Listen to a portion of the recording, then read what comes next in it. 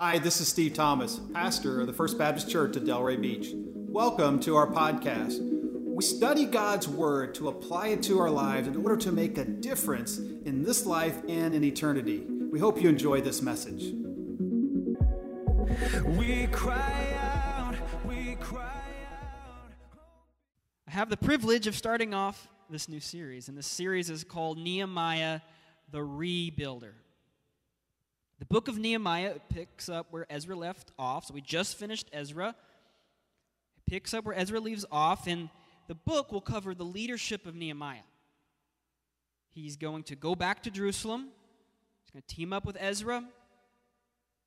He's going to put some reforms into effect.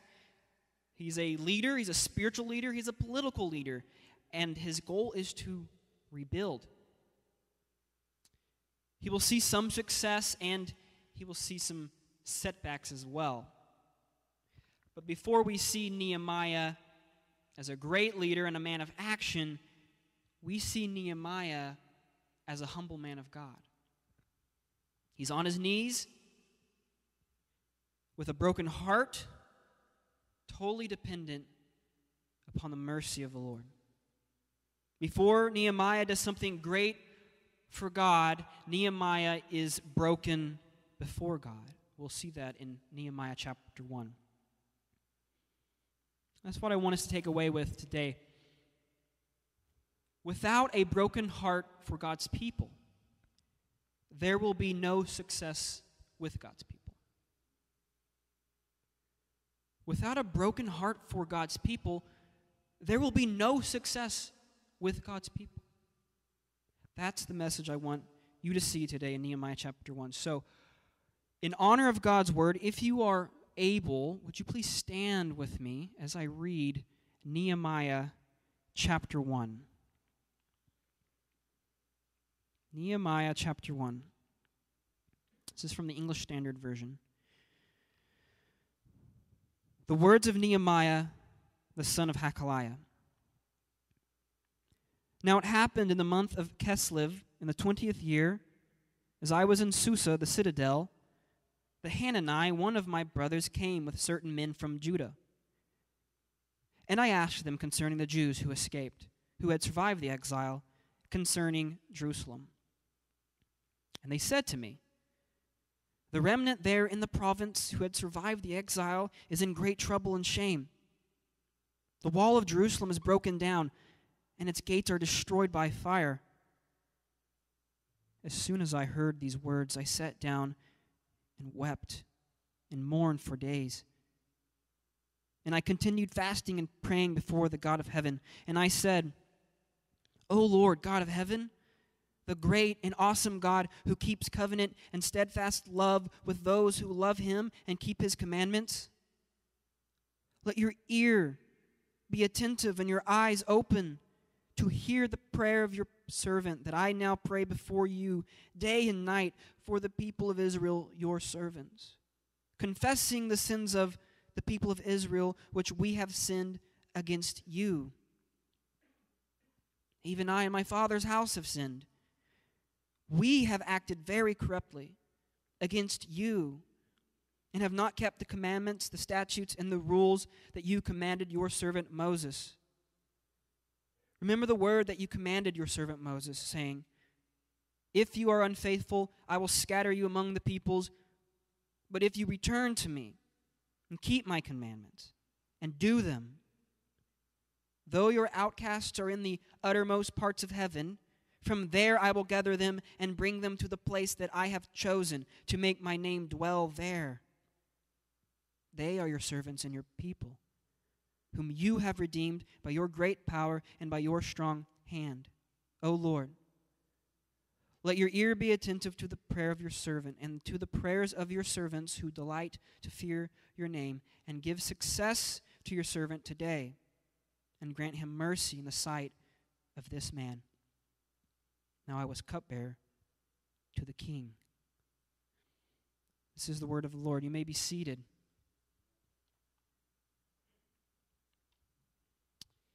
Our passage breaks down in two parts. Verses 1 through 4 is the man who wept. In verses 5 through 11, the man who prayed. So first, the man who wept. The year is 446 BC. Nehemiah, he's in Susa. It's in the Persian Empire, which is located in modern-day Iran. Susa is a fortress city, and in the winter, the emperors would go there and stay. And that's where Nehemiah is. He's on the emperor's staff. He's the cupbearer to King Artaxerxes. While Nehemiah is in Susa, a fellow Israelite named Hanani visits him, and Hanani brings a group of Jews along with him from Judah. So Nehemiah asks Hanani, well, now that God has brought people back from Babylon to the promised land, how are they doing? What's the news, Hanani? The news that Hanani gives is terrible. The wall of Jerusalem is broken down. Fire has destroyed the gates. The returned exiles, they're in great trouble and shame. Something terrible has happened. The news Nehemiah received is not the news Nehemiah wanted. He wanted to hear that the people were worshiping God and keeping His commandments. He wanted to hear that all their enemies were gone. He wanted to hear that the city and its walls were strong and that there was peace in the land. But that's not the news he received. He received terrible news. And it broke his heart. So he sat down and wept.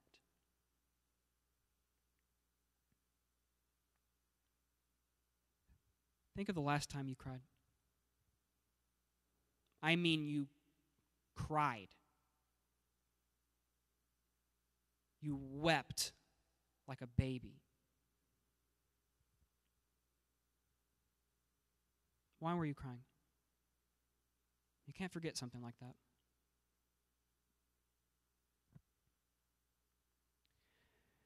When was the last time you cried over God's people?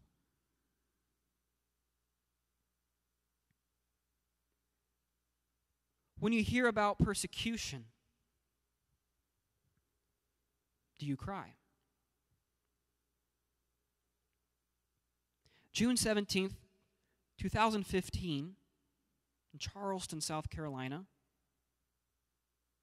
a man entered a Bible study at the Emmanuel African Methodist Episcopal Church and killed 9 people. Did you cry? November 5th, 2017, in Sutherland Springs, Texas, a man entered First Baptist Church of Sutherland Springs and killed 26 people. Did you cry? December 25th, 2019, Christmas. ISIS beheaded 11 Christians in Nigeria. Does that make you cry? When you hear about a church's failure, does it break your heart? When a pastor has an affair? When a child is abused? When a church rejects God's teaching on sexuality? Does it break your heart? I'll tell you something that breaks my heart. When I hear what happens to teenagers when they graduate, they're raised in the church, and most of them never come back to church. 70% of students stop attending church once they graduate for at least a year, and most of them never come back.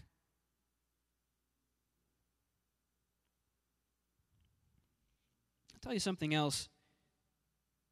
Pastors need a broken heart for God's people. They need a burden. I mean, you can have the greatest speaker, the most charismatic personality, strong leader, but if he doesn't have a broken heart for his church, he's in the wrong job. Pastor Steve has a burden for this church, by the way. I've seen him. Lots of us do here. A burden over God's people should be the heart of every Christian who wants to make an impact for Christ. You want to do something great for God? Get ready.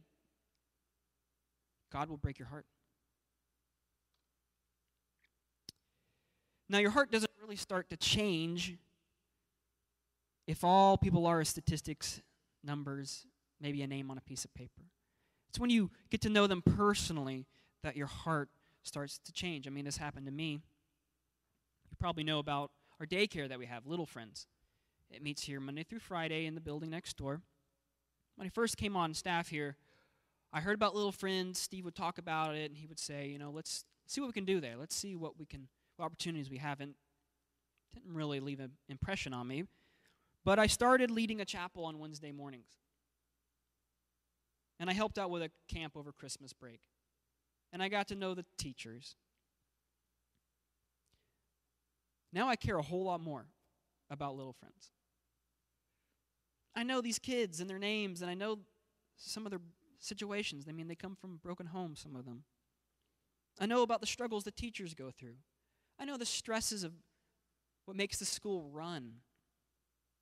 And this is all because I got more involved. You see, in order for me to get close enough to make an impact for Christ, I had to get close enough for God to break my heart. Are you close enough to people to make an impact for Christ? Are you close enough for God to break your heart? Nehemiah, he's weeping over Jerusalem. Who does that sound like to you?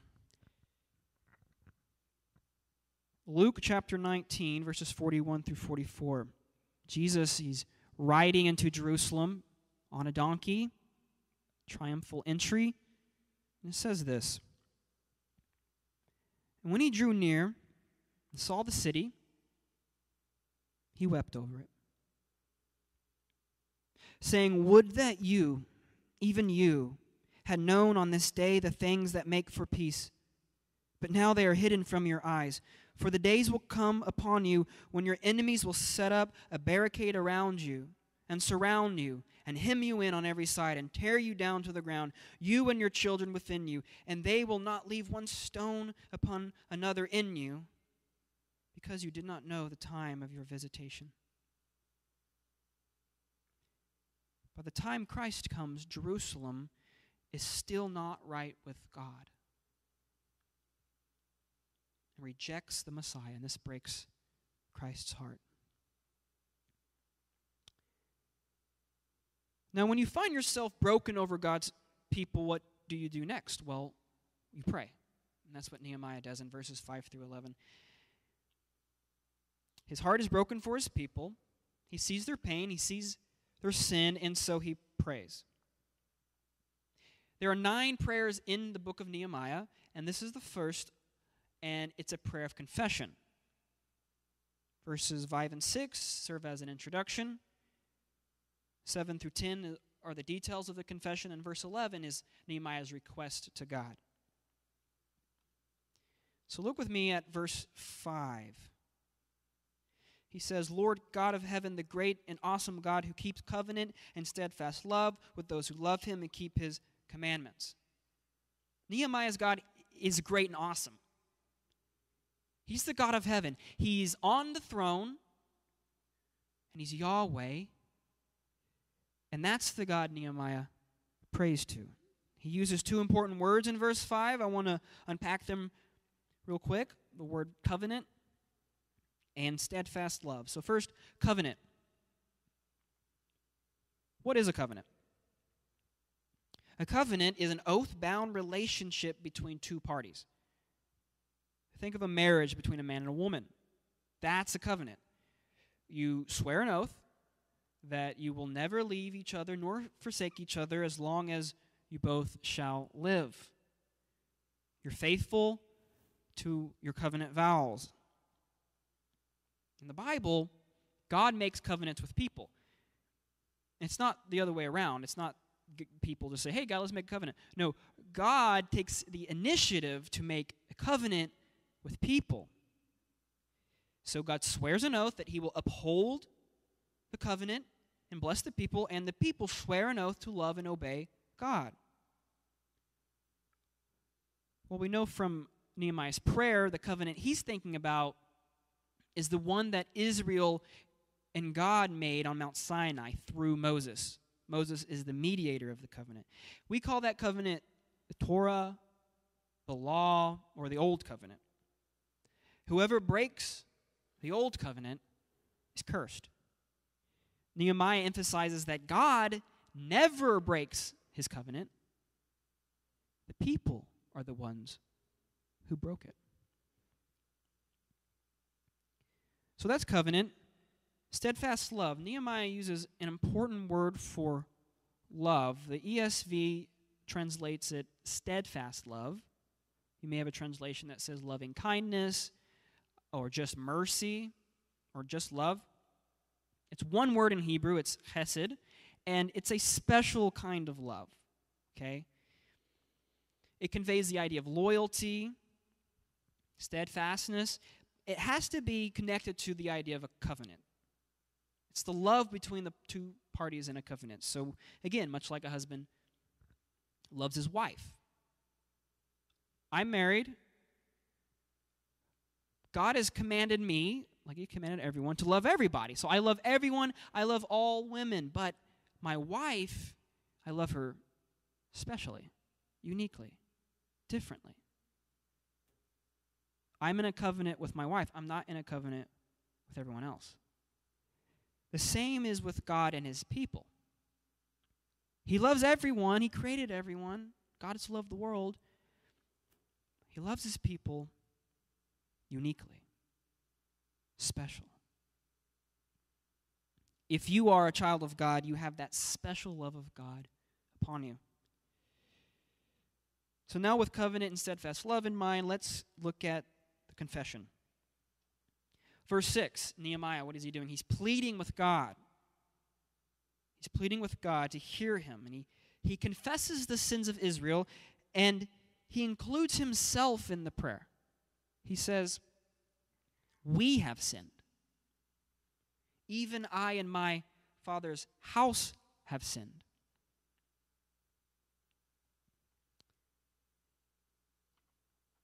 Nehemiah's broken heart is not just for the sins of others, it's for his own sins as well.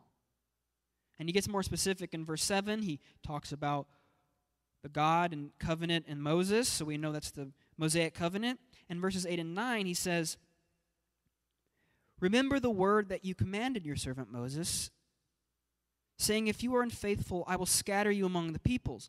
But if you return to me and keep my commandments and do them, though your outcasts are in the uttermost parts of heaven, from there I will gather them and bring them to the place that I have chosen to make my name dwell there.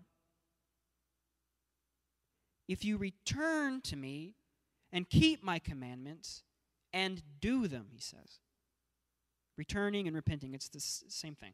To return to God is to repent. God promised his exiles, if they repent, he will bring them back and make his name dwell with them once again. If they repent. Well, the people are back in Jerusalem, right? Ezra's there with them. The exile is over. So why does Nehemiah think that they still need to repent. Although they have returned physically from exile, they have not returned spiritually from exile. And it's one thing to get the people out of Babylon. To get Babylon out of the people, that's another matter. The people have not returned to the Lord with all their hearts, and that's why they are experiencing trouble and shame. And here's the issue, okay? Without perfect obedience to the covenant, the people will not receive the blessings. They will remain cursed and in spiritual exile forever. But no one is capable of keeping the covenant. This is true for us. No one can obey God perfectly. I can't do it. You can't do it.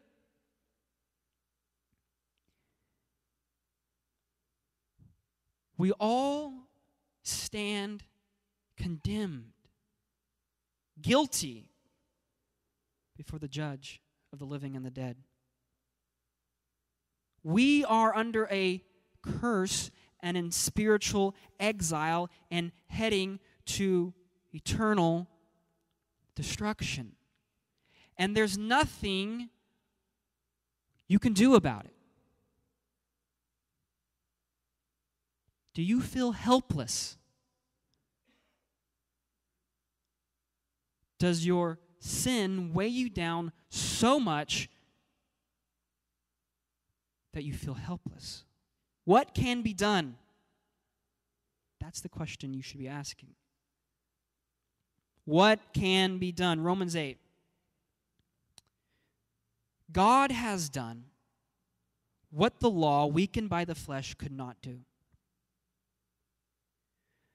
By sending his own Son in the likeness of sinful flesh and for sin, he condemns sin in the flesh in order that the righteous requirement of the law might be fulfilled in us who walk not according to the flesh, but according to the Spirit. That's Romans 8, verses 3 and 4. God condemned our sin in the flesh of his Son.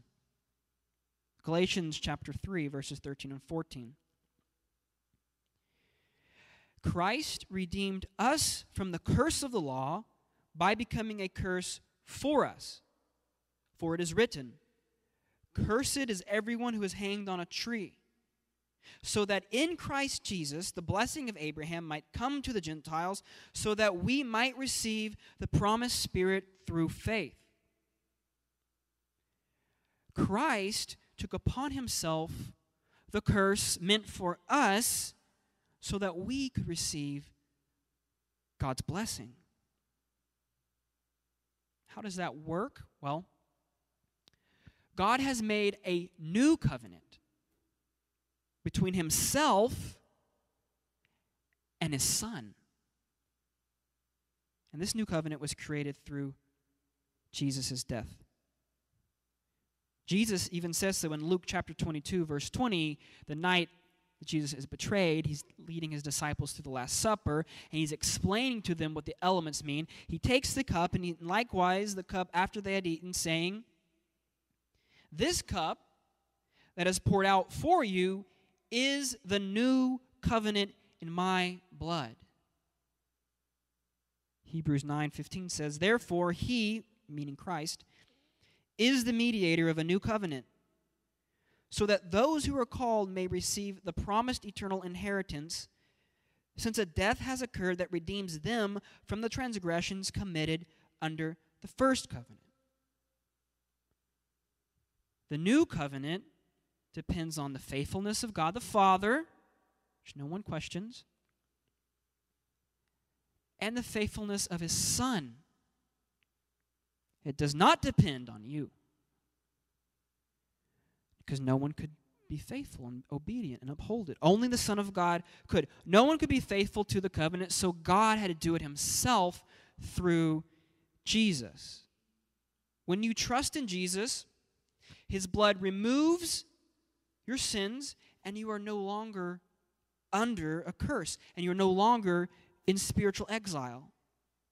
you receive all the blessings in the covenant as if you obeyed perfectly. You did not live perfectly. You cannot live perfectly, but Jesus did. So God considers you, because of your faith, righteous and holy and perfect, like he considers his son Jesus. That's called the great exchange. When you trust your life to Jesus, the curses meant for you fall on Jesus, and the blessings that come through Jesus fall on you. All you get are blessings because of Christ. It's similar to a marriage. Let's say that there is a woman who is poor and she has a lot of debt. And she marries a billionaire. What happens? All of a sudden their bank accounts merge. All her debts are paid, and now her worthless, empty bank account is full of billions of dollars. That's what happens when you become a Christian and give your life to Jesus. You have a lot of debt and no money to pay for it. And when you get married, Christ's bank account merges with yours, and now you're rich. Not because of anything you've done, but because of your relationship with Jesus. It's important to understand covenant, isn't it? We are members of the new covenant, and that's how we can worship God better. Okay, we come to the end of his prayer. What does he do in verse 11? He asks a request from God. He asks God to move the heart of Artaxerxes. He asks God to move Artaxerxes in such a way that Artaxerxes does exactly what Nehemiah wants. That's a pretty bold prayer. Nehemiah is totally dependent on the power of God. He has a plan. He sees the issue, what's going on with Israel. He has a plan how to fix it, but he knows nothing can succeed unless God starts changing hearts, beginning with King Artaxerxes. Nothing can happen unless the power of God changes people's hearts. You believe that? Nothing can happen. Apart from me, you can do nothing, Jesus says. Not a little something. Nothing. God changed your heart. He might be changing it right now. He changed my heart when I was 6 years old, and he's continually changing it. If you believe that, and I know you do, we're going to pray and ask God to change hearts. Thanks for joining us today. If you'd like to support this ministry, go to our website at fbcdelray.com. Also, click the share button so you can share this message with a friend or someone in need as we seek to know Jesus, to know others, and to make him known. We cry out, we cry out.